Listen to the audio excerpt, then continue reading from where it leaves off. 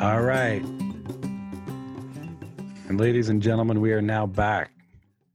It's the Soybean Pest Podcast. This is episode 3, season 11. My name is Matt O'Neill, and on the screen with me is...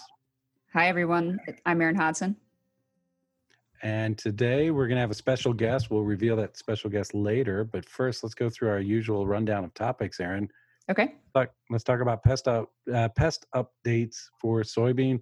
And what the heck, let's throw in corn too. Okay. Well, today is May 22nd. And so as far as I know, my best guess is people around Iowa have pretty much wrapped up planting corn, and they're very nearly completed with planting soybeans. So that's great. We are slightly behind in growing degree days. So plants are really trying to catch up with germination and having that vigorous growth that we like to see during May.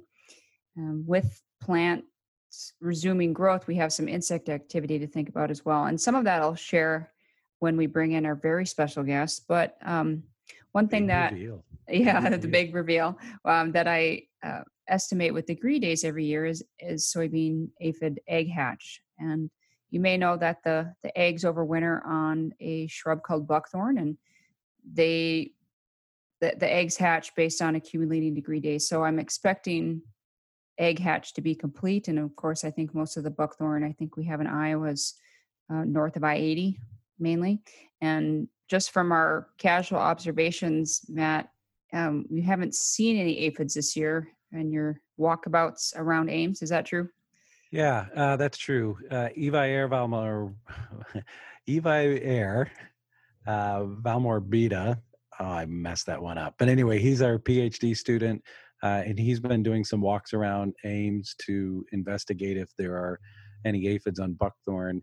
I've been doing the same. You know, buckthorn, by this point, the leaves are out and fully formed. But the aphids, if they're there, they're going to be very few. And so it's a bit challenging for a big, bushy, tree-like plant to find tiny little aphids.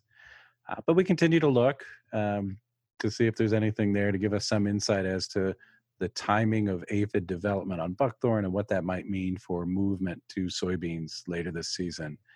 I think you're right about the abundance of buckthorn being greatest above I-80. We've done some work on this in the past, doing some modeling to see where buckthorn is most common in the United States. And it's really abundant to the north of us in parts of Minnesota and Wisconsin. That seems to be where most of the buckthorn is found in this part of the United States. However, you can find buckthorn everywhere. And there was a buckthorn breeding program at Iowa State for many years. And so little patches of it exist throughout the state. It's not that hard to find in parks and field edges. Anywhere there's some woody habitat, it'll be along the edge of that habitat.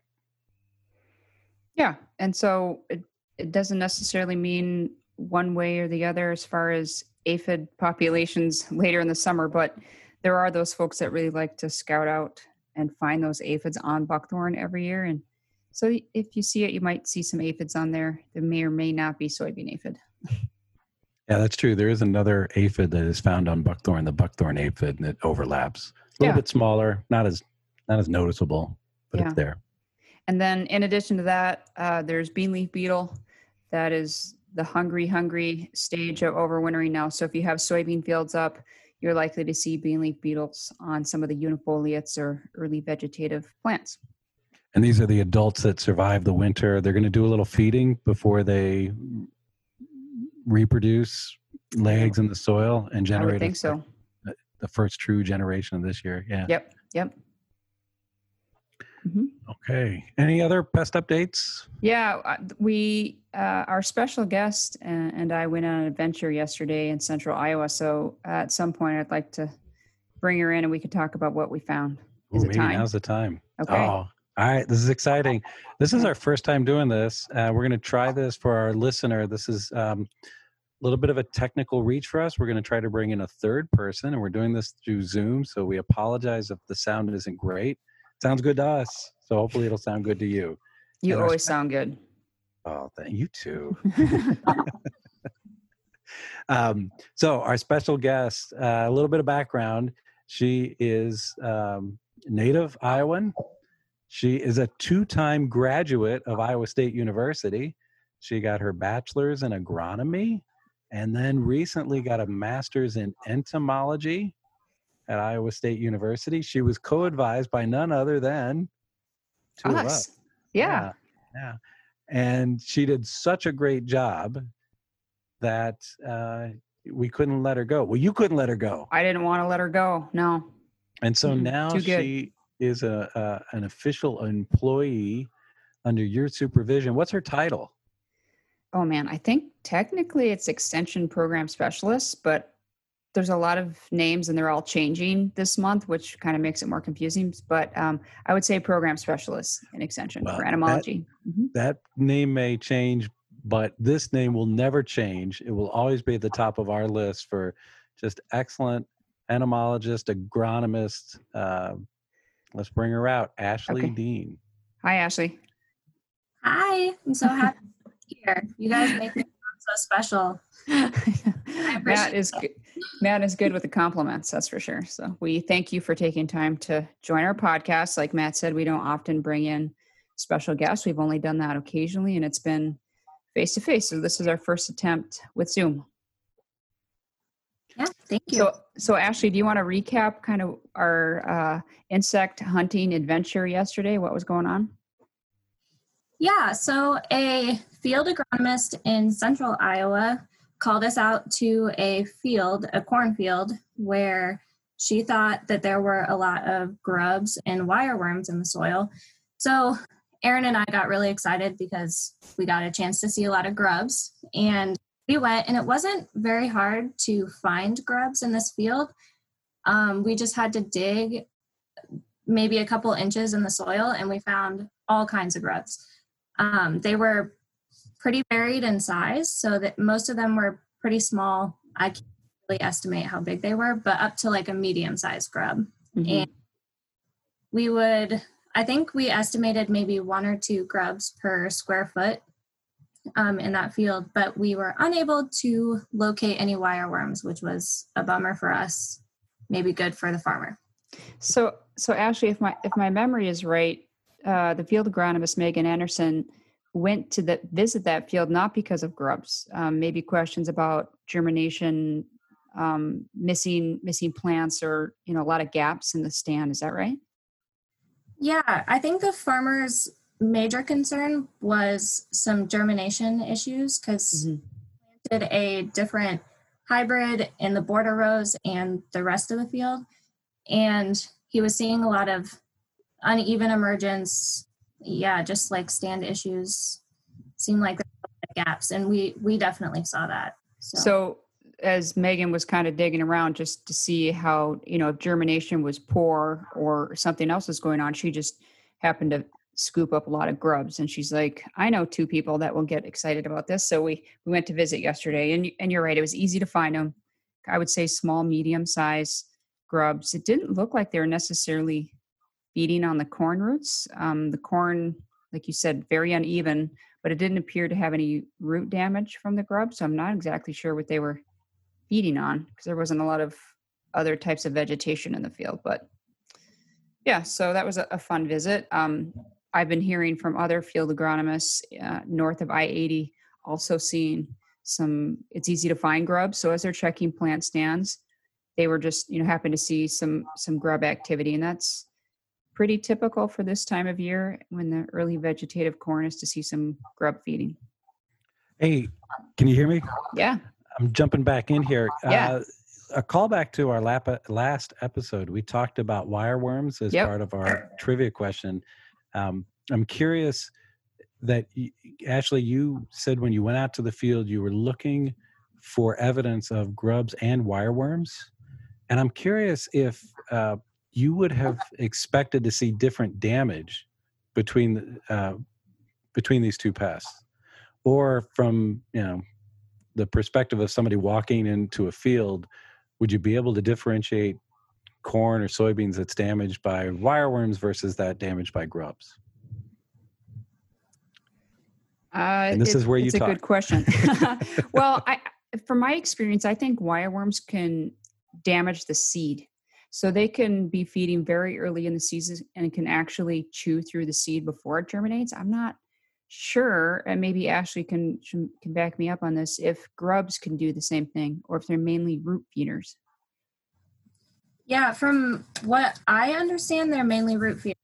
So I would have expected some root feeding, which you noted that we did not see. And then when we were digging up plants, I didn't see much damage to the seed either, and we definitely didn't see any wireworms. So yeah, back to what you said, I think we would have been looking for different below ground symptoms, but maybe the above ground symptoms might have been the same.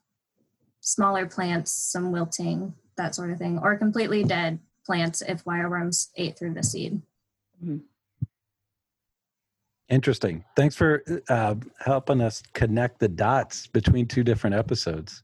Yeah. And then also, I think in some parts of below I-80, I've been hearing about some slug injury to early vegetative corn as well. So there's a few potential suspects out there. And you're right, it is sometimes hard to know what the pest might be unless you see the pest itself. But if you're seeing missing plants, wilted, dead, chopped up plants, you might have to dig within that furrow to maybe find what's causing that injury. But we didn't bring Ashley on here just to talk about critters in the soil. Oh no, she knows much more than that. Hey, dig this, Aaron. What? She's got more depth than that. Soil depth? More than, I'm talking metaphorical depth. Okay. But depth that is related to topics we like to talk about on the Soybean Pest podcast. Yeah. You gave Ashley a specific task? I gave her so many tasks, yes, but a few specific ones that we're going to talk about today. Let's talk about the big one. Okay. Is this the big one? Or at least the one we're going to talk about has got to be the big one. Okay. So, Ashley, tell us what you're doing with regard to mapping insects that are pests, corn and soybean. Yeah, I guess it's a little more than mapping. But so one of my major duties, I suppose, in this new position is that I coordinate the Iowa Moth Trapping Network.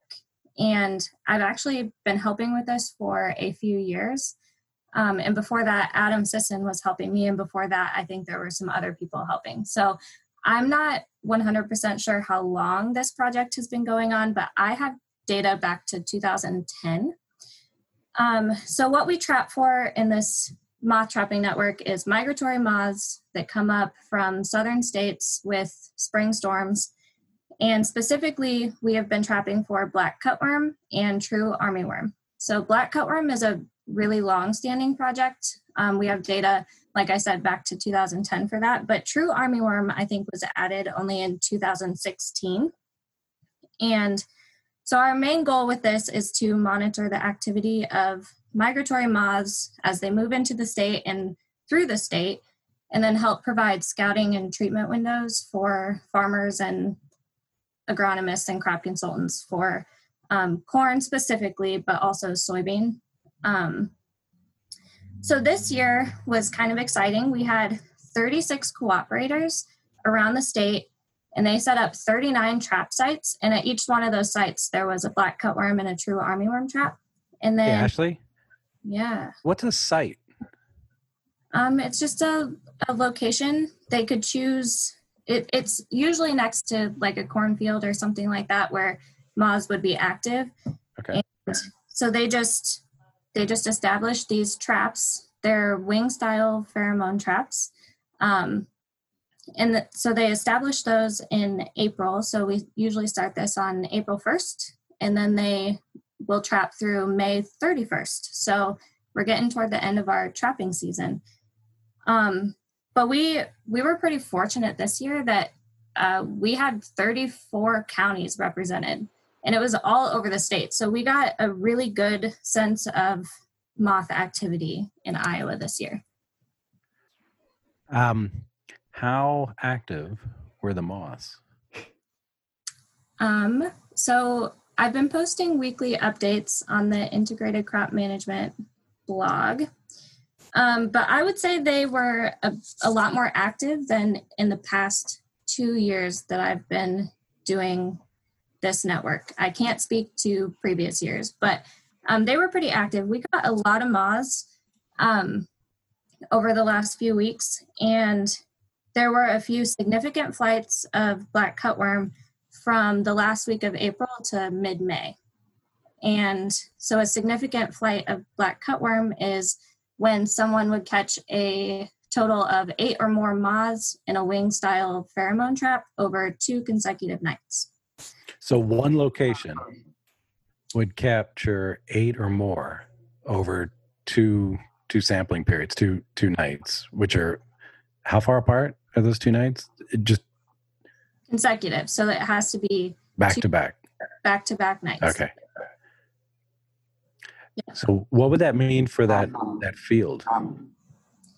So from the date when those significant flights occur, we can predict when black cutworm might be at the cutting stage. So 300 degree days from the date of the significant flight would be what we would call a predicted cutting date. And I think that's when they're in their first larval stage.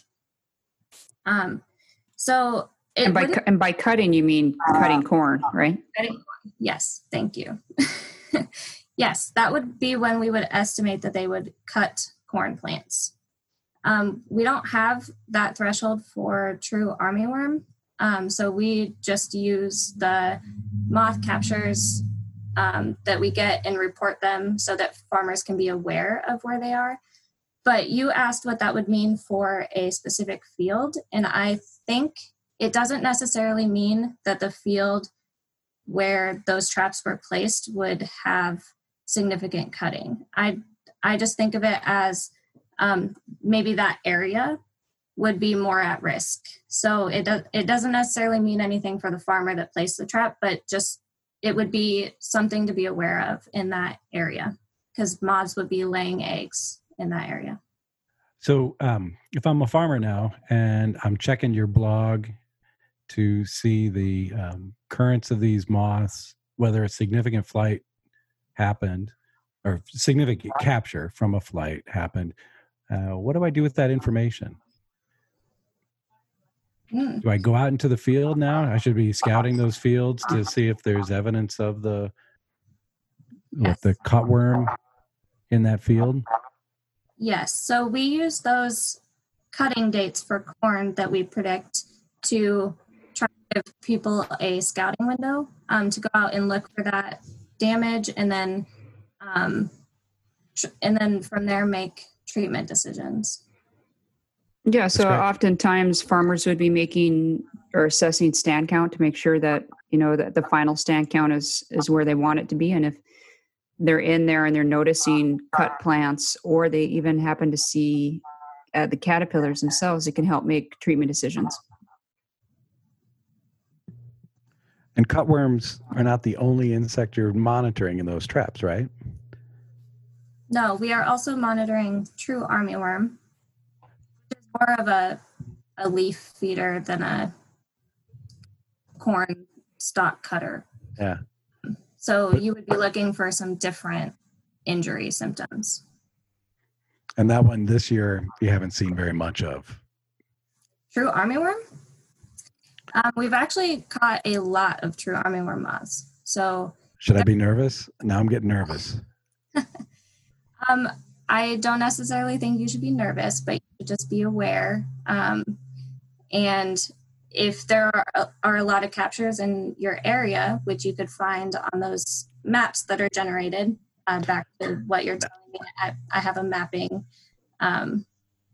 project that I'm working on. So we are generating maps for people so that they can see where in the state these captures are occurring. And then if it's somewhat close to them, it's just more, for true armyworm, it's more of a, hey, we've caught a lot of moths, maybe you should scout your field because you might see true armyworm out there. That's fantastic. So you got moth traps, you got the moths coming in, you're making maps from that. all of that's available publicly? Is that in real time, or does that take some time for you to go through the traps and analyze the data and post up? How quickly can you get that information out to our listener? So currently, what I've been doing takes me a bit of time because cooperators don't always get the data in right away. So I wait a few days to report the captures on the blog. And it takes me a bit of time. I have to gather the data. I report the weekly total for each trap. So people could find that on the maps, and I have to put it all into ArcGIS, make the maps look really nice. But some exciting new things are happening. Exciting. Yeah. Breaking news. I know it's messing with our sound quality, but this is exciting. All right, break it out. So we're really excited about it. We partnered with EDD Maps and their Ag Pest Monitor feature to have our cooperators input their data into this Ag Pest Monitor, which is just part of EDD Maps.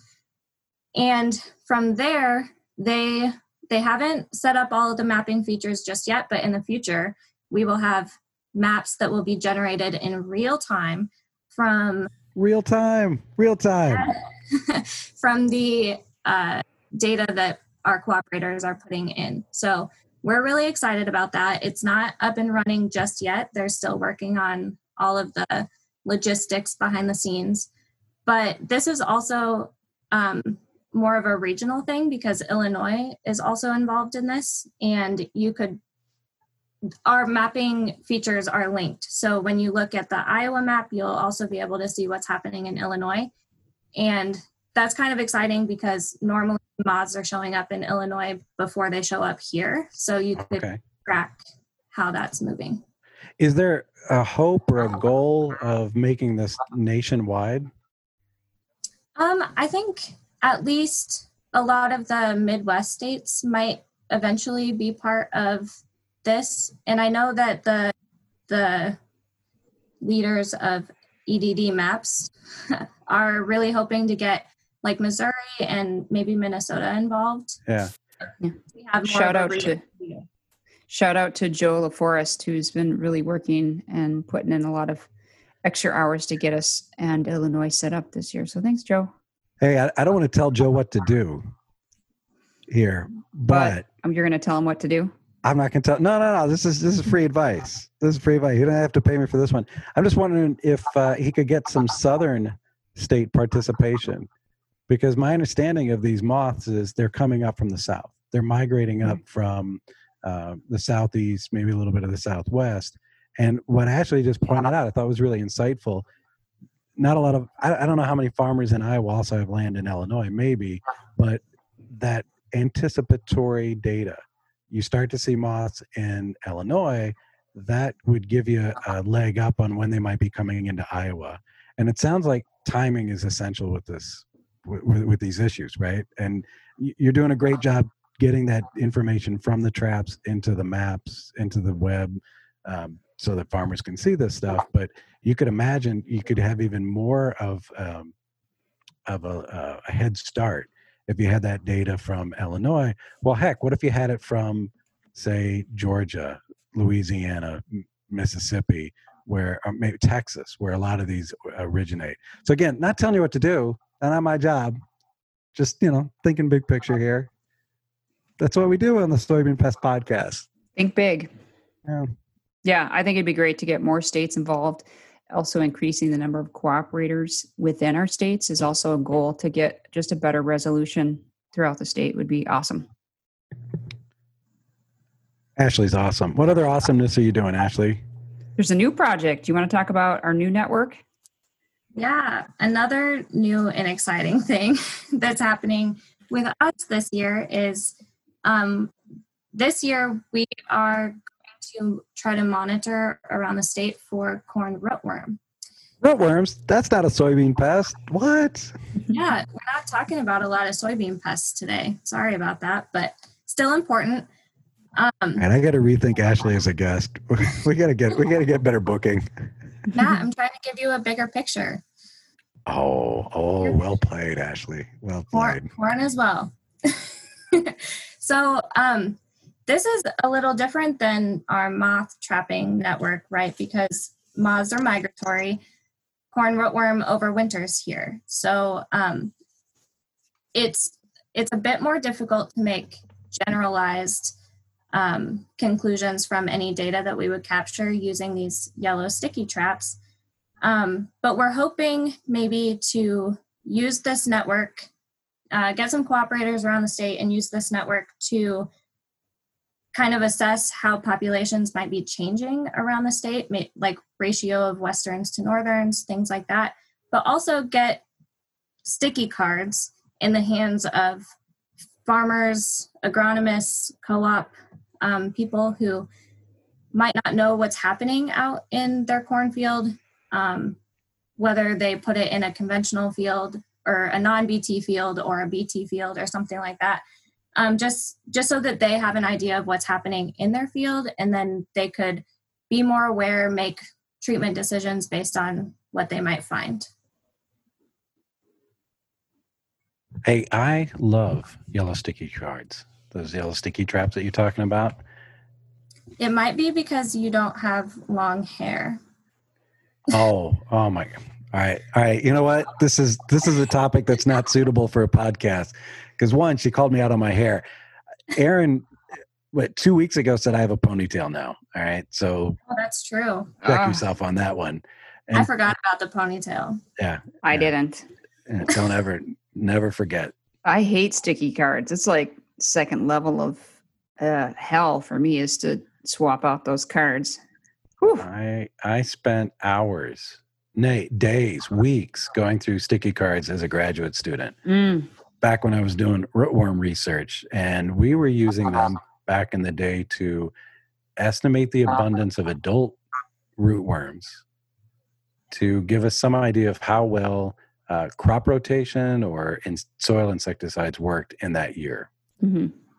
And we were also interested in whether there was what we called rotation-resistant rootworms present. Those rootworms Western corn rootworms, that would lay their eggs in soybeans and then pop up in a cornfield the next year when a farmer rotated.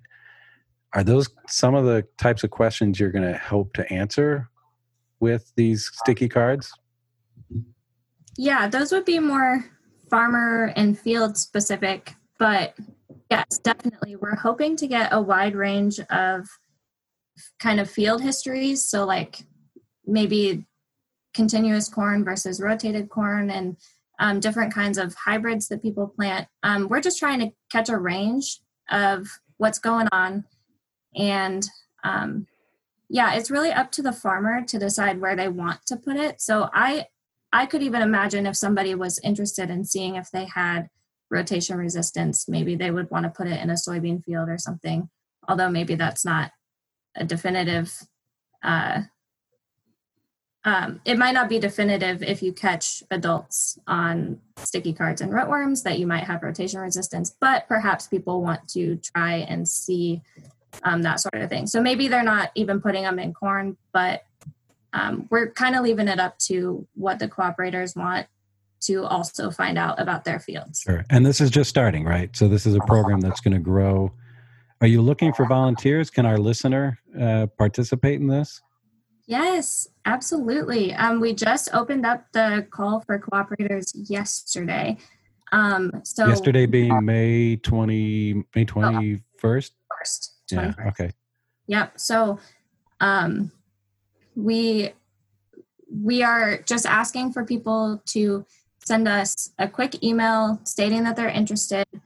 And you can include your mailing address if you want the traps, and the email address for that would be bugtraps@iastate.edu. So it's awesome. A simple email to remember. But yes, if a listener is interested, please send us an email. We are looking for cooperators of all kinds. Throughout the state of Iowa. Throughout the state of Iowa. Yeah. And these would be cooperators that have access to corn and soybean fields that would put these yellow sticky traps out. I mean, preferably corn. Sure. And just to follow up with what Ashley said, we had a conversation with our corn rootwormologist, Dr. Aaron Gassman, about maybe the practicality or the usefulness of this trapping network. And he wanted to stress to us and all of our cooperators that it's not necessarily to be used as a predictive nature, because it is more local movement within fields or between neighboring fields. So it's a little bit different utility than our black cutworm and armyworm network, where we have the migratory movement. But it does get you out in the field assessing, do I have just a few rootworms, or do I have so many rootworms that I need like a face mask? It can help make some management decisions for that field next year. We're not really sure the value on a statewide level of this trapping network yet, unless we really get a lot of participation from people. But it largely depends on field history and some of the hybrid selections you're making. So if nothing else, it just kind of increases the awareness about pest activity in the field. So the more you know, the more you That's know. Right. That's right. Yeah. And the more participants you have, the more data you're going to get, and the sort of the more insight you can get into this pest. And when we say pest, we're talking about both northern and western corn rootworms here. That's right. So that's a value to farmers who might have to think about issues going forward with regard to rotation resistance, because both of them have the capacity to overcome rotation, just in different ways. In Iowa, yes. Yep. Yeah, this is really interesting. I wish you good luck. And I got to say, every time you put a trap out like that, you're going to catch other things. And I can imagine other applied entomologists might be interested in the stuff that you find on those traps. So who knows? Maybe we could extrapolate from that and learn a little bit more about what's going on out there. Anything else you want to plug, Ashley? Aaron? I think that's enough plug-in for this week. We're doing a lot of things here. Ashley's, beyond the kind of science and data collecting, Ashley's got a public face. Yeah. She'll be doing some programming. Maybe you could just give us a hint or a tease of what kind of programming, even in this pandemic, you all might be doing this summer. Well, Ashley's been really active. It's only been, 5 months since your official start date. But as she mentioned, posting a lot of updates of pest activity on ICM News and ICM Blog. So you'll see some written content. She also has, it's an uptick in activity with her Twitter account, Ashley N_Dean. Yes, correct. Okay. So you'll see her on Twitter, and we're hopefully going to generate some tweets about pest activity, kind of real time.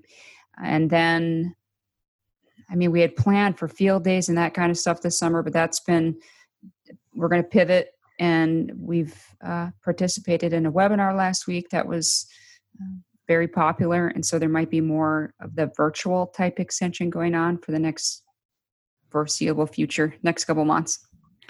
Yeah, so even though the pandemic is affecting what we can do face-to-face, extension's not going away. Mm-hmm. Extension's for life.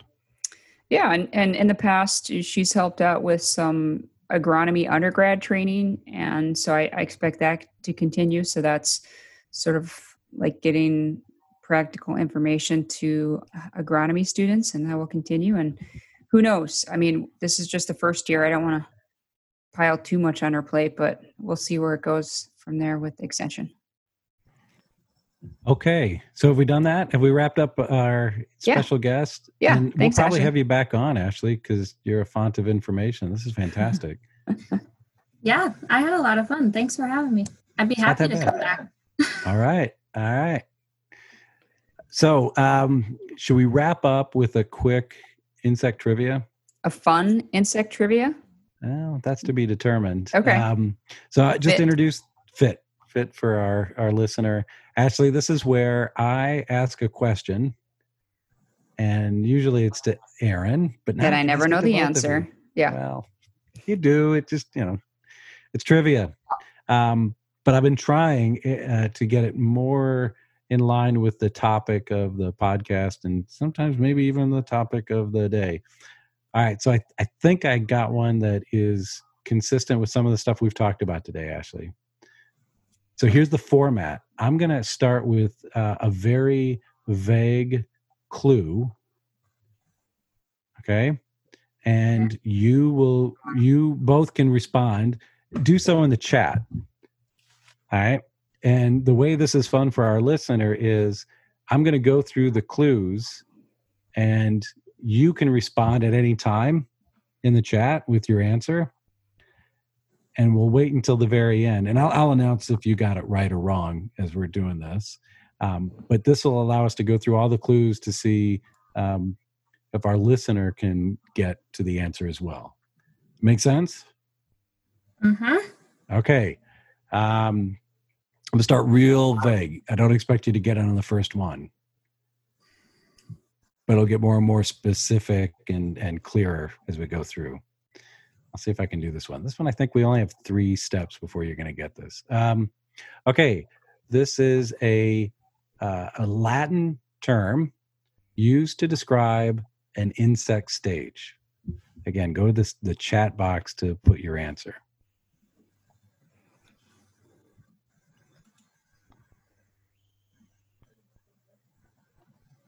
All right. All right, you ready for another clue? Aaron, that's not correct. That was a very, that is not even Latin, Aaron, but okay. Okay, here's the next clue. Let's see if you can get it.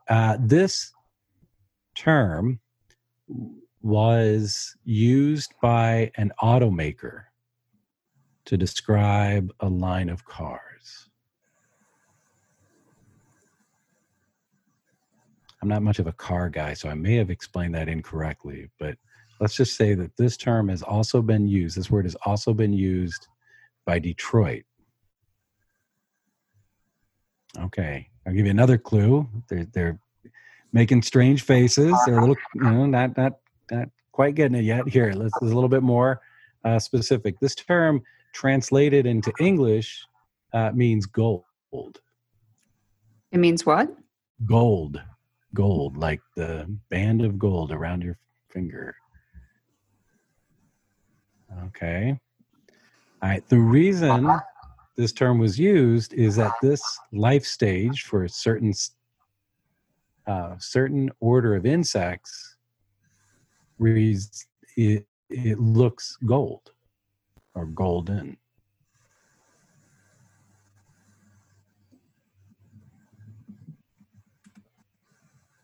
Oh, Aaron has an answer. Should have done it privately because I think Ashley can see that now. All right, Ashley's nodding. All right, to our listener, that is correct. Yeah, so to our listener, the last clue is this is another term for describing the pupal stage in Lepidoptera. Ashley, got it now?